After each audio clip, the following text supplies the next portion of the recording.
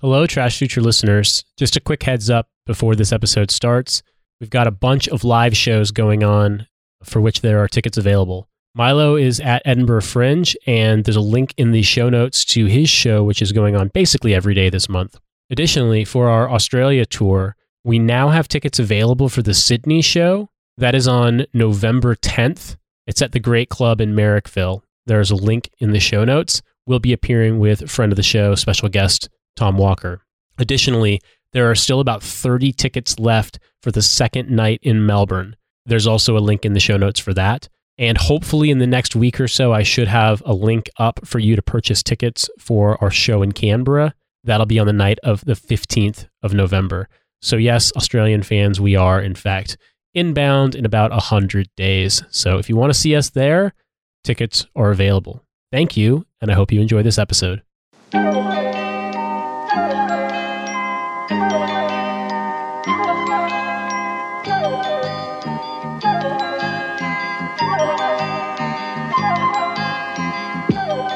Hello and welcome to this free episode of TF. It's the free one. Yes, that's right.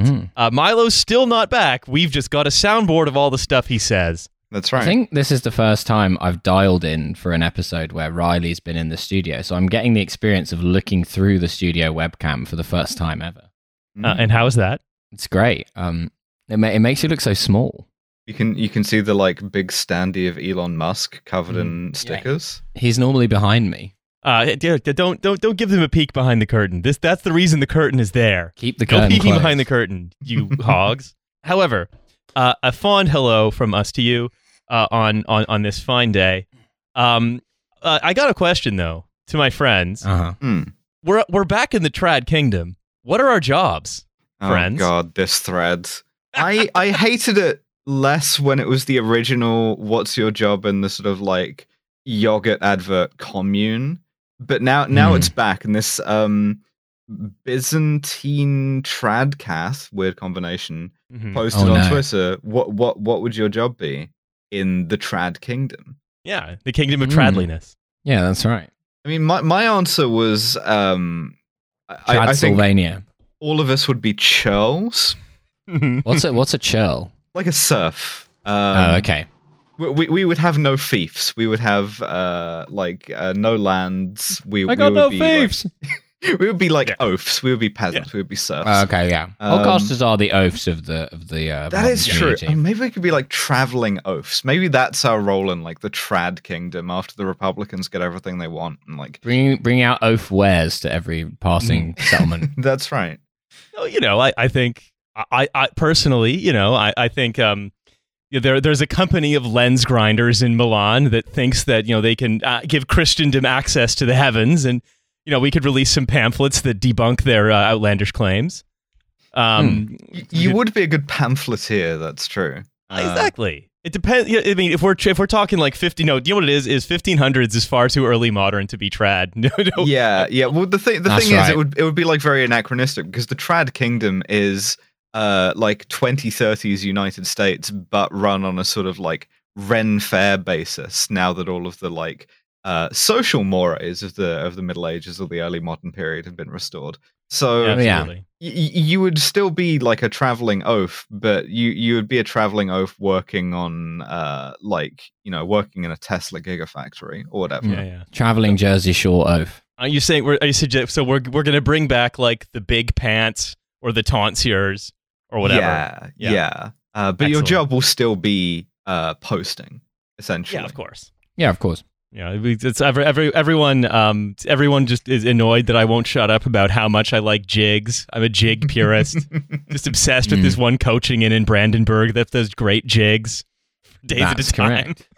It was really funny though, because if you remember the original sort of communist thread that was what was your job in what would your job in the commune be? All of the answers to that were cop. Right, because that's just how communists are. We just love to become police officers. It happens to us at a certain stage in our lives. And so if you ask any communist the question, what will your job be after the revolution? It's cop. In this case, they asked a bunch of neo-reactionary trads what their ideal job would be. And it was all of them were like, oh, I'd probably be like an Eminence Grise, a power behind the throne, a trusted advisor of the king, something like that. Of look, course. the king needs someone who's read the Wikipedia page for Prince Machiavelli. No one's like, I'd be making horseshoes. No. I did a bit of research for this question, and I think I came up with like two good answers. The first is that I do not dream of labor. The second, so I don't have a dream job. But the second is if I'm forced to participate in medieval capitalism, then I would like the job of the gong farmer. Remember when the gong farmer was hard? That's right. I feel like, there is a certain nobility with having a job where like your job is to pick up poo and to organize the poo, and to do so with silence and with the nobility of like maintaining some type of like excremental order in the kingdom. Remember when the gong farmer had a halberd? Yeah, and also like based on like these kind of little articles that I read on like in preparation for this question, apparently the gong farmer was like the gong farmer. The gong farmer. Now there's a good bit. The gong farmers like were actually like fairly well respected, not well paid, but well respected among medieval societies. So. Yeah, they're like nurses, badly paid but well respected. Yeah, exactly. So interestingly, did you know that they actually they got the king's pleasure barge to do circles in the Thames to honor the gong? How is it that the coachman's guild are getting a pay rise, and yet the gong farmers are still on 14 shillings a week? Look, if we want to ask how pray tell, are we all going to find our various dream jobs as traveling churls and gong farmers, and someone who's just killed at the king's pleasure on his barge. Yeah, benevolent sort of philosopher advisors. All of this. Yeah. It's that. Remember how last week we were slightly concerned that we were going to cause a recession because price controls are, would not just cause a recession, but cause a recession on purpose, and that would lower inflation. Yeah. Well, the Bank of England Monetary Policy Committee met, and they looked at the big red button that said, "Warning: will cause recession. Do not push." And brother, they pushed it. Oh no. One of those little buttons that has the like clear plastic shield on the top that you have to flip up. Two of them have to like turn keys simultaneously. Yeah. They decided then they fully just pressed it. Yeah, they pressed the button. Okay. What that means is they've raised borrowing rates by like 0.5%, I think, rather than 0.25%. It sounds like a very small difference, but basically what that means is they're just going to chase inflation up with higher borrowing costs. More or less forever, and have determined that yes, this is going to put the economy into a recession. It's going to last about as long as the recession in 2008, so we're not going to return to Which growth had again. No negative consequences. No, not a single one. No, more importantly, not a single political ramification. For example, nothing was sort of reconfigured forever. No institutions had their sort of, I'd say, public legitimacy permanently damaged beyond repair. By the sort of the effects of the 2008 recession, where the state looked at you and looked at sort of the fact that it was no longer able to like perform its democratic mandate of, well, why would we buy into this, everything that's happening, right? If it's not really going to make us better off, and just said, fuck you, you get nothing. Well, what you get is hopefully a slightly less high inflation rate. So, it won't be as catastrophically expensive to buy all of your stuff. However, it will still be catastrophically expensive. Yeah. It's going to be stuff you can't afford, but not by as much. Well, in maybe 10 years. The important thing is, if you can't afford to buy a loaf of bread, right, that's better than being able to afford it but having to bring the money for it in a wheelbarrow, because that would be ridiculous. Yeah, that'd be too silly looking. Yeah. You'd be laughed at by all the other oafs. Yeah, that's right. So yeah, the gong farmer would point at you while you're carrying your wheelbarrow of cash and your bow tie. Oh no, that's one of the most respected members of my community. Yeah. So this is from a Q&A with Andrew Bailey from the MPC.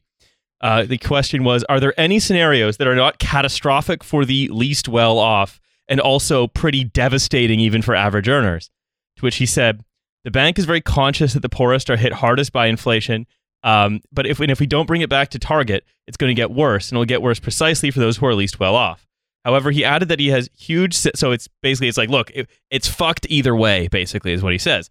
So he says he has huge sympathy and huge understanding for people who are struggling most with this. And and it says, I'm afraid, and it says that we basically have to reduce consumption already when people are already consuming kind of the bare minimum nothing to get by. Yeah, this is the sort of thing that in the trad kingdom, the guy who had Andrew Bailey's job, the guy who was like in charge of monetary policy, would be telling the king, okay, now is the point at which, the peasants are going to have to eat some grass over this. Yeah. But you can't say that. So instead you have to say, oh, well, we're between the devil and the deep blue sea. We're between inflation and like cost of living. I guess he is right that there is no like better option if you're going to have an economy constituted the way that we have one. Yeah, that's true. It's just you might start asking dangerous questions like, well, why do we have an economy constituted the way that we have one? And I mean, I think if the comparisons between this present moment and 2008, I think are quite appropriate to make because if we're starting to talk about a recession that's might not be as deep as in 2008, but will probably be as long, everyone is starting, or the vast majority of people are starting from a much more about depth than length. Much worse position, right? The people who are least able to bear a recession are starting with less. So I think that if you want to think about they're on their this, prestige of recession now. So they've done one, and if you want to think about like how long did it really take for the political ramifications of the 2008 recession to become clear? Too soon to tell. Yeah. Thank you. Was that Zhou Enlai? I believe so. Yes. Or apocryphally. I'm on a sort of lifelong quest to reference that quote in as many podcast episodes as I can. Absolutely. But the thing is, we can say too soon to tell, but we can also say, like I sort of alluded to earlier, the idea that these long-standing sort of liberal institutions that were sort of products of the the sort of the mid 20th century or sort of inherited from earlier, these things that are supposed to keep everything running, these things where it's so important that a public faith in them remains strong. These are faith in these institutions is going to erode much further. Yeah, well, I think my serious answer is about 8 years, right? That's your gap between the financial crisis in 2008 and the year when politics became normal, 2016, the year that it's been every year since then. I think maybe foolish to predict anything like this, but ask me in 8 years' time if I'm not like some charred bones. And if the politics are even worse than now in a way that seems like a step change, then I'll be like, that's because of that episode of the podcast I recorded. Incidentally, do you have before any electricity food? ceased to be a thing? Yeah. I will fully be looking like one of the sort of scavengers, one of the raiders in the road. But so if you get the chance to ask me that question before I like hack off some of your limbs for meat, then it's because of this. It's because of this right now. It's because of this happening now. And the thing is, I mean, if you want to sort of pull back a little bit further, right? I mean, what's happening? One of the reasons that that 2008 happened was that there's this overextension of credit and power to a deregulated banking industry that we assumed would just sort of solve a lot of issues, and then some music stopped, and then everything fell apart. A lot of that being because we wanted them to lend like crazy, and now we also want them to lend like crazy because we're raising interest rates. So, and our leaders bravely ask, "What if the music never stopped?" Has anyone considered that? But I mean, in this case, right? Instead of instead of a global crisis, I mean, there is a sort of a global crisis that's happening. It's just very acute in Britain because our political institutions are essentially just set up like a gigantic target for this sort of thing. Yes. Yeah. Where, if you remember, right, if you can think that if instead of banks in the previous crisis, it's sort of energy companies in this crisis.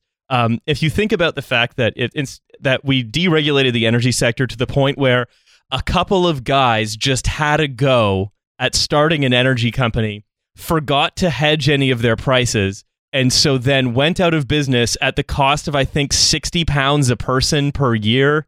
Yeah. It's kind of indicative of where we are. That's the thing, right? And I think this speaks to what you're talking about. It didn't have to be this way. We weren't sort of like forced into this position of being like unusually vulnerable to this crisis by geography or destiny or anything like that. Like we chose to, our politicians chose to remove all of our gas storage. But like in general, like we have a lot of renewable energy. We could have had a lot of nuclear energy if we'd wanted to. We're not very dependent. Be like the French. We're not very dependent on Russian energy. Even when the climate gets extreme, it still doesn't get extreme by European standards yet. There's all sorts of ways in which we could have made this so much easier on ourselves, and we sort of deliberately, perversely chose not to. Well, it's not even British just that way, the uniquely British position on the world, which has enabled us to be a world leader for so many years. We don't take the easy route, Alice. Yeah, that's right. Positioning my dick and balls directly over the big mechanized boxing glove that I'm cranking up on a big spring. Government by Nasty the horse. Surely this won't happen a 45th time. And I mean, this is the thing I think that I wanted to draw attention to a couple of things, which is just if you look at the chart of rates since 2008, I mean, where it's sort of at 6 around 2008 and then just basically has to be below 1 forever or this happens, It has risen by not that fucking much in order to cause a gigantic fucking catastrophe. Yeah, it's still under 2%, right? Yeah.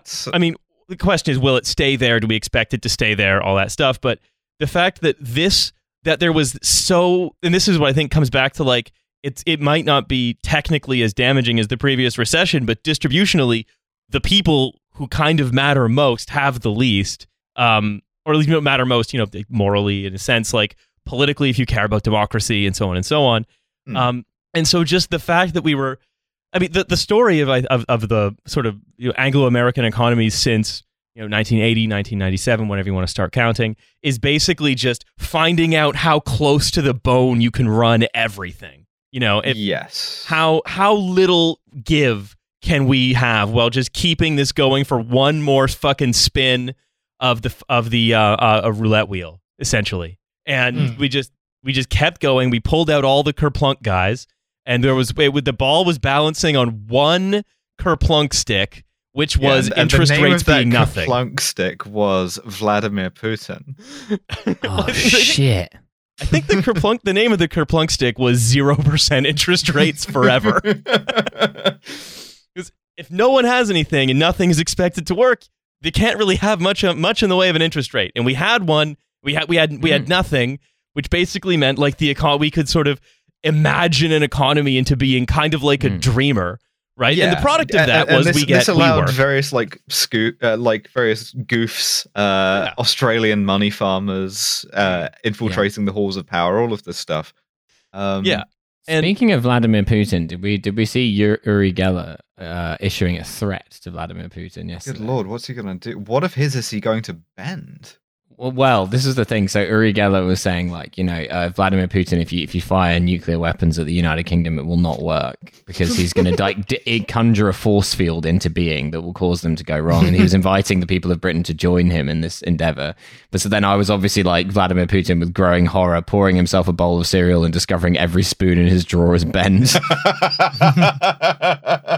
Look, here's the thing. This is all politics. This is all. I'm tired of politics. Boo politics. I want to talk about Soul Machines. Okay. You're grinning at me. I don't like that. It makes me uncomfortable. Why are you grinning at me? Because Soul Machines is asking you three and you at home to say hello to digital people. I say hello to digital people all the time and they just get mad at me. That's right. Yeah. And that you can create your digital workforce, the workforce of the future. It's digital people. Is it The Sims? Yeah, what if all your employees were Sims? More or less. What if they just went, oh, and then there was a picture of a football above their head? You consider that. Keep that in mind. So build the future. So I've got Soul Machines in front of me. This is the startup. It's called Soul Machines. Say hello to digital people. I'd like everyone to please navigate to soulmachines.com, including you at home, and just open our textbooks here.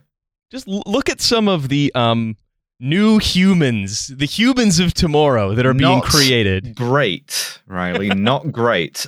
Sort of like last gen console tech demo. There's something of the Project Milo about it. Yeah, I was gonna say, and I was saying like off before we were recording that it reminds me a lot of like the first Final Fantasy movie where the film was really bad, but like they marketed as like this is advanced animation and all the characters like look like real humans, and it was just like very unsettling to watch. And when I look at these, it's like, yeah, in all cases, there's like I'm looking through like the use cases. I see one. And there is one where they talk about so there's a section called lifelike thinking, and this comes in the use case for financial services.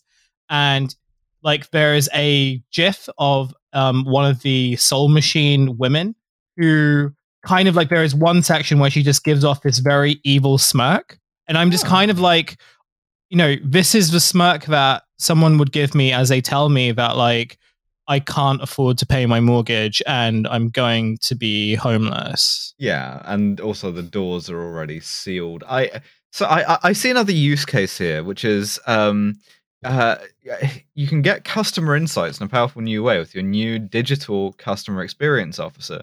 And what this is it presents you the data that you gather from your customers. And then this digital woman tells you it in the form of a sort of a fake woman. In the form of like a fake like video call. And what they've done here is they've invented the sort of like traditional SimCity advisors again. You just have a little fake person to talk to who says you can't cut funding, you'll regret this or whatever. So you'll this regret is essentially this. You will rue.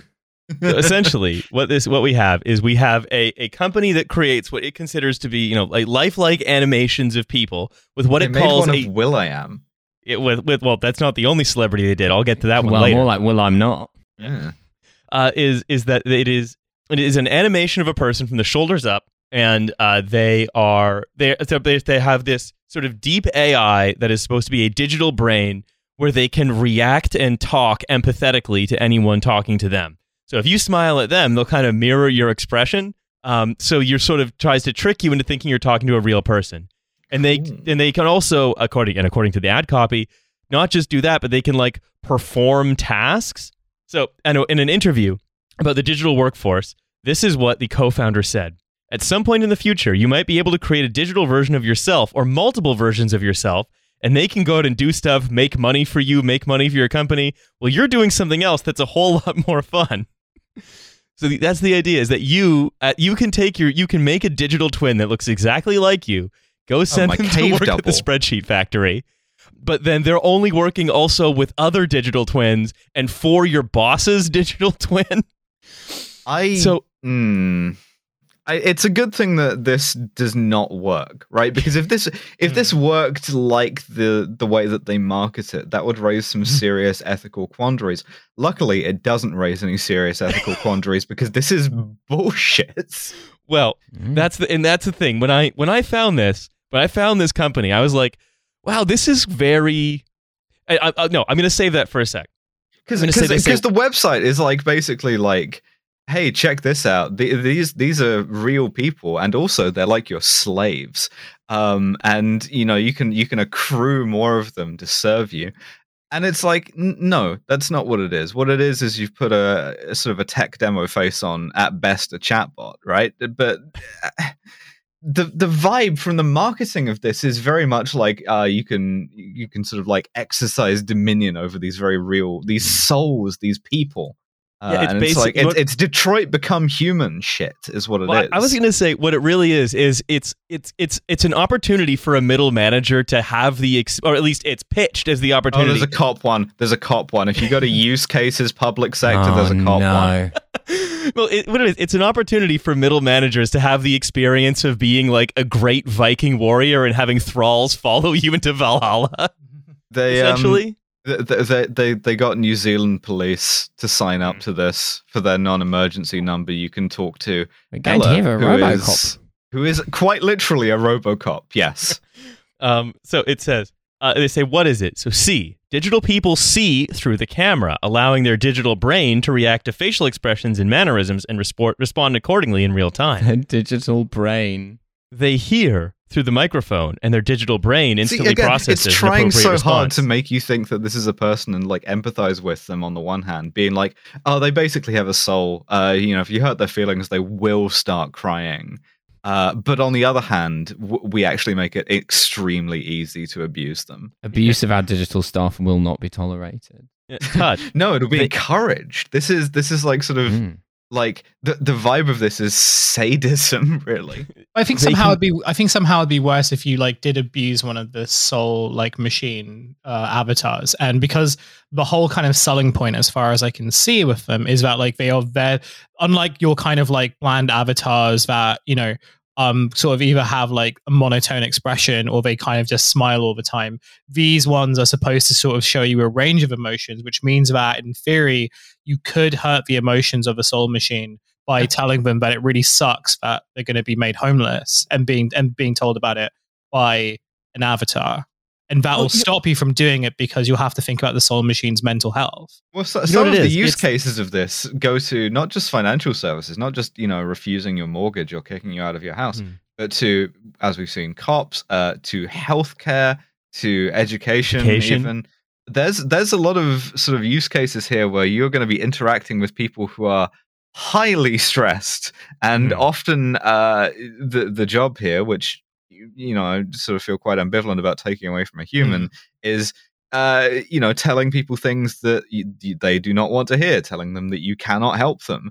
And so, maybe on the one hand, this is sort of a digital punch bag for people to, this thing tells you that, tells you what your hospital bill is going to be, and you cry and it perceives that, and a person doesn't have to, which is it perceives way that more fucked and like isolating in the long run. Well, it perceives that and appears to empathize with you. Yes. Again, according to the copy, this is what they say it does. We have like engineered out a necessity of empathizing with anyone, because that was making people who did have to do these jobs very sad. Yeah, this does basically feel like a way of being like, well, we're not going to like.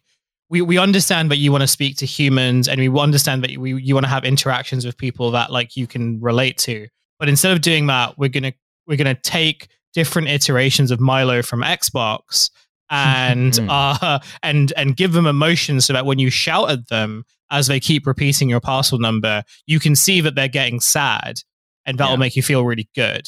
Would you like to feel more lonely because you can now only ever speak to a fake person? What we have done is we have like in Silence of the Lambs, we have draped Clippy in a human skin suit. There's gonna come a point at which you're sort of pouring your heart out to one of these things, and you're like, can I speak to a real person? And it's gonna call you racist for calling a person a real person. So I have a more list of what it can do. I have a bigger list of what it can do. Touch. They can feel the intent of the user through a touch screen and are able to interact with virtual objects. So you can sort of touch them and they'll react to a touch screen. I like that even less in the context. Now you can sexually assault an AI. Think. In a conversation, digital people can imagine potential outcomes, weigh criteria, and make decisions about what to say next. This is where it very much gets to being like, they definitely have a soul. Yeah. Learn. They can learn through interaction with the world and understand human emotions through facial expression, tone of voice, and show empathy. That's the important one, of course. Dude, I know people who can't do that shit. Come on. When you look at the industries that it's in, as you all pointed out, either like healthcare, financial services, education, being a RoboCop, like public sector, being RoboCop, like there are a lot of people. It's just there to empathize with the fact that nothing can be done for you. We gave RoboCop anxiety. Why did we do that? In addition to RoboCop speech, with imposter syndrome. In addition to speech, digital people understand how to communicate with their faces. They can express attentiveness, openness, thoughtfulness, and optimism. Intuitive behaviors and enhanced expressions allow digital people to autonomously add emotionally appropriate eye contact and have more depth in their emotions. Sexy eye contact. Yeah. So here's an example where it says, Florence, for example, had a decent facial mimicking feature. This is a journalist writing about it. When I smiled at her, she smiled back, and it was a lovely, genuine-looking smile that actually endeared me to her. And that's how you know she wasn't a real woman. Yeah. I mean, this is the thing. This is so the weak link of that interaction is you, the human. We fucking pair bond with anything. We love to do it. You stick a pair of googly eyes on a kettle and we will get sad, because what if the kettle feels sad? What if the kettle's too hot? Yeah, it doesn't require any kind of like technological innovation to make us empathize with something. We do it for free. It also feels kind of counterintuitive because and this is obviously it's only based on anecdotes, but I feel like most people kind of care a lot about, they're very good at like anthropomorphizing things, and they care a lot about like the stuff we do, but they fucking hate humans. Like, I don't understand like the premise or even like the concept that like, oh, when people interact with like things that look like them in digital space, that like and as long as they and the more they look like, you know, the person they're talking to, the more kind of human an interaction will be. Like, there is no example of like where that has ever come into where like that has ever been proven. And if anything, like, people love abusing other people that they have no like human obligation to, like, if any like if the kind of like if dating apps and like or any real type of app is kind customer of like shown service us customer service in particular, right? Like, if these have proven anything, it's like, no, actually people really love fucking like venting and like trying to abuse other people, but often out as an expression of powerlessness. But if you remember, this isn't just for that, right? It's also for stuff like being your digital customer experience officer. It's supposed to try and take a lot of these communicative jobs and trying to say, what if we just automated them like we automated the McDonald's? Battalion customer experience officer. Yeah. Here's the thing, right? Give me the fucking robot if it can solve my problem. But usually they can't. However, we've also reached a point where, like, usually the people can't solve the problem either, because they've turned them into robots. Because, like, when you deal with most of these customer services department, everyone is reading off a script. And so if you're trying to resolve a problem that doesn't follow the script, people are like, I'm afraid that's not what I have written on the card. You're like, okay, can I speak to a human higher up the food chain who isn't operating from a pre-written set of scripts? Can I speak to a human who's allowed to like exercise autonomous thoughts? Yeah. Well, I think that the one of the other things there is this is definitely attempting to be about much more than customer service. It's trying to take what automation and outsourcing did for much of the labor force and do it for the for much of the sort of physical labor force, and do it for the white collar sort of fake job spreadsheet guy, marketing analyst, labor force. They're coming from management consultants. Yeah, well, it's very timely in our current age of it feels like half the people have just disappeared due to a combination of a bunch of people dying of COVID and a bunch of people becoming disabled because of COVID, and also a bunch of people being forced out of the economy and outside of the wire, outside of Fiddler's Green, and outside of our sight, and more and more atomization. So it's great because now we don't have to worry about this, because you can get it from a sim instead. And it doesn't work. It's a sim that we're going to save the verdict for the end. It's a sim that has what's called a digital brain with cognitive modeling, where it's all of this stuff is supposed to heavily imply that this is basically a person, as far as you're concerned, who is going to be able. Brain is. It doesn't have a digital brain. And okay, so let's. This is the killer paragraph of what I've read. Right, it says. While Soul Machines has a clear, this is from TechCrunch, has a clear outline of the ways it can enhance the future of, for example, customer experience, it still has a ways to go to get the tech where it needs to be. The digital people that are now in the market are essentially visual chatbots. There we go. Yeah, there it is. We've draped Clippy in human skin. Great. Fantastic. Yeah. They seem to only be able to answer scripted questions in a phrased in a specific way and have a few responses that they just cycle through. So it's not just that. It's an Oblivion NPC. It would be like fine. Well, it wouldn't be fine. I would still have all of my other objections. But if they had marketed it on that basis, like, we made very nice looking chatbots that'll like allow you to, have a sort of pleasant visual experience while you get all of this shit. Fine, whatever. Why is all of the marketing for this like it feels joy and it experiences beauty? Why? I can tell you exactly why the marketing is led like this. It's from the next paragraph in the article I was reading. The funding, it was led by new investor SoftBank. There we go. That's going to be why. Asked and answered. Thank you. Yeah, it's been a while since we've seen a SoftBank company like really step up to the plate with just some absolute fucking madness. And the thing is, right, I could duplicate or improve upon every result that they claim to be achieving with this by sticking a pair of googly eyes on a self-checkout machine. You put a little name label on the self-checkout machine that says, hi, I'm Robert or whatever. Yeah. Exactly the same, if not better response. Mr. Robert checkout machine. Yeah, exactly. And yet I am not being given Series A funding by SoftBank. Which to me is an injustice. The checkout machines, when they get too human, are a bit unnerving. So I don't know if you've experienced the ones they have in the Sainsbury's. Because what happens is, throughout the checkout process, the Sainsbury's checkout machine will talk to you in kind of like robot voice, like, please scan an item. And then suddenly, right at the very end of the process, when you're done, it changes voice into like Cockney Aunt Brass and goes, do you want a receipt? And it fucks voice me up every time. Do you want a receipt? Yeah, so we had that's part of the answer, right? Is that SoftBank has come up with this thing.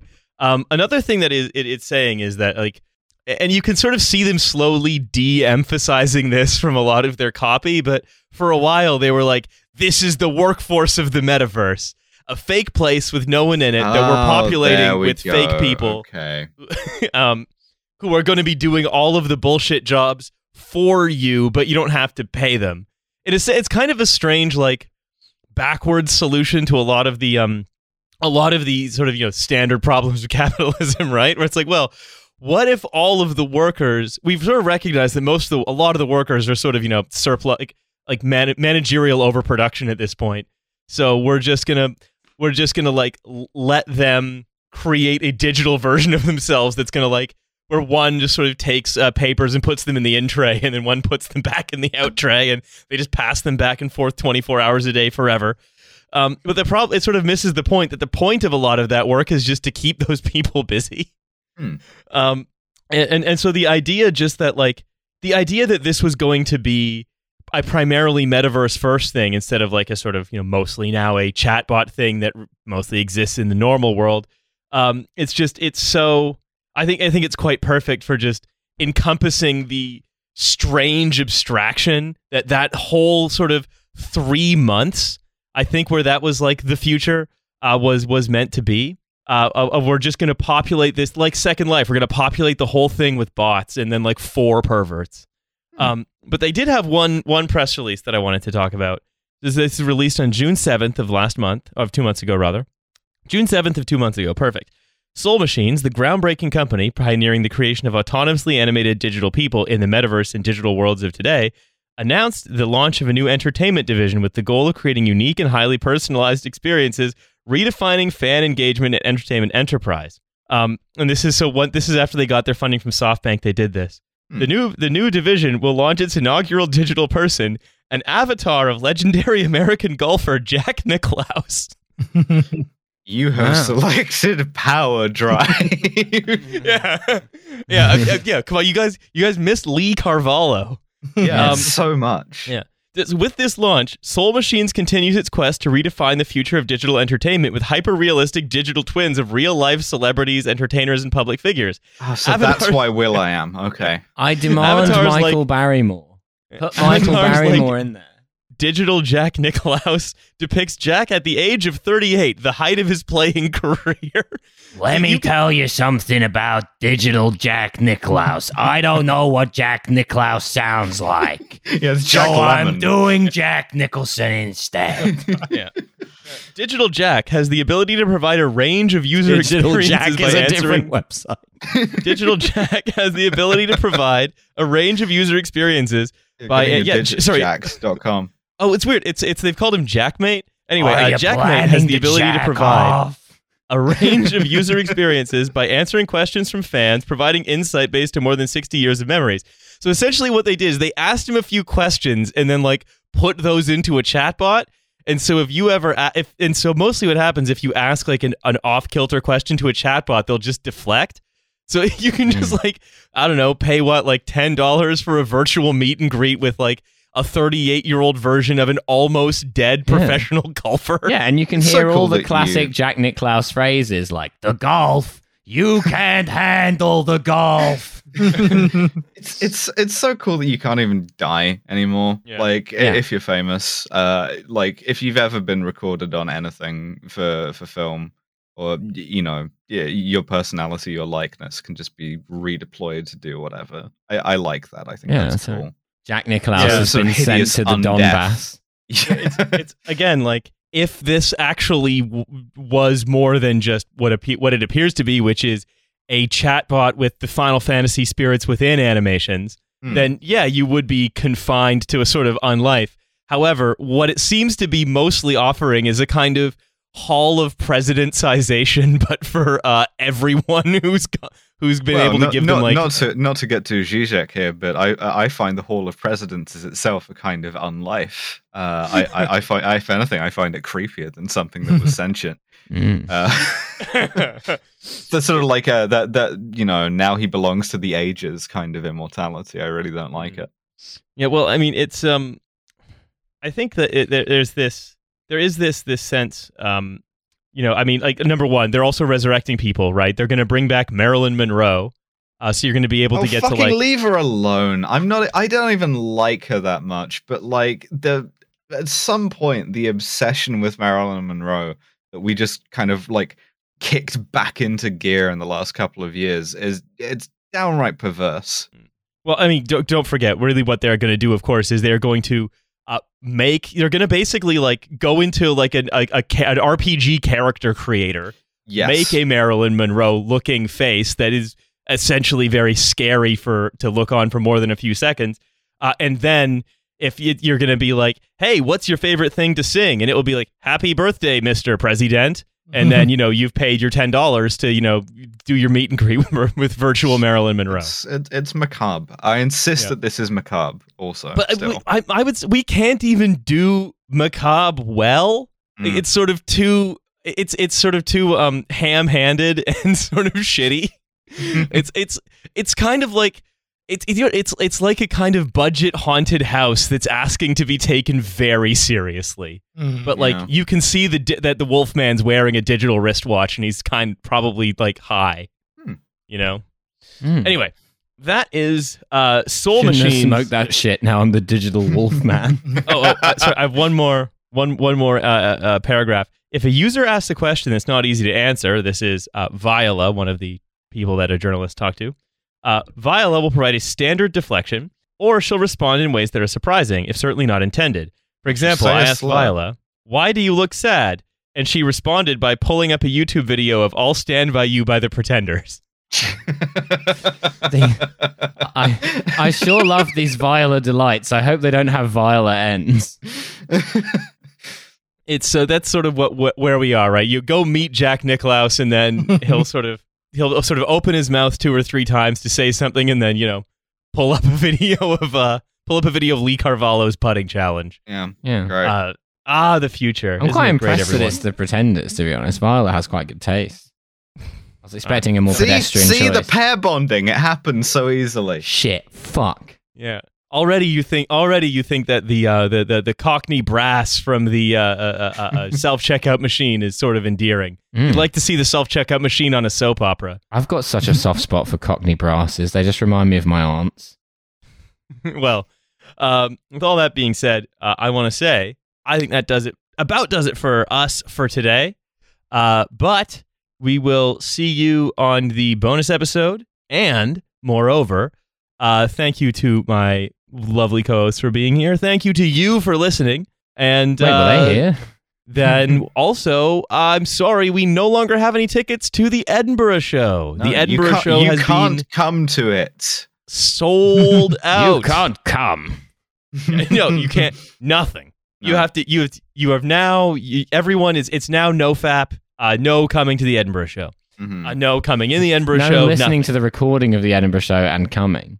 Yeah, none of that. None. And Australia dates. We are adding a second night in Brisbane. Brisbane. We are. That is right. We have filled the room in Brisbane, but we have another one.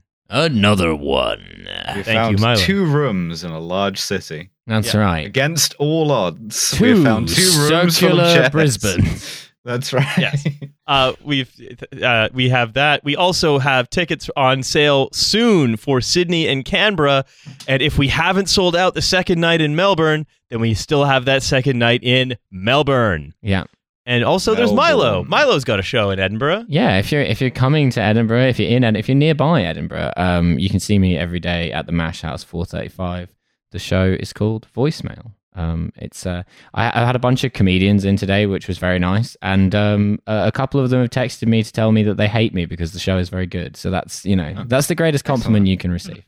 Oh, absolutely. Your haters give you energy. Yeah. So all that being said, we'll see you on the bonus. Bye, everyone. Bye. Bye.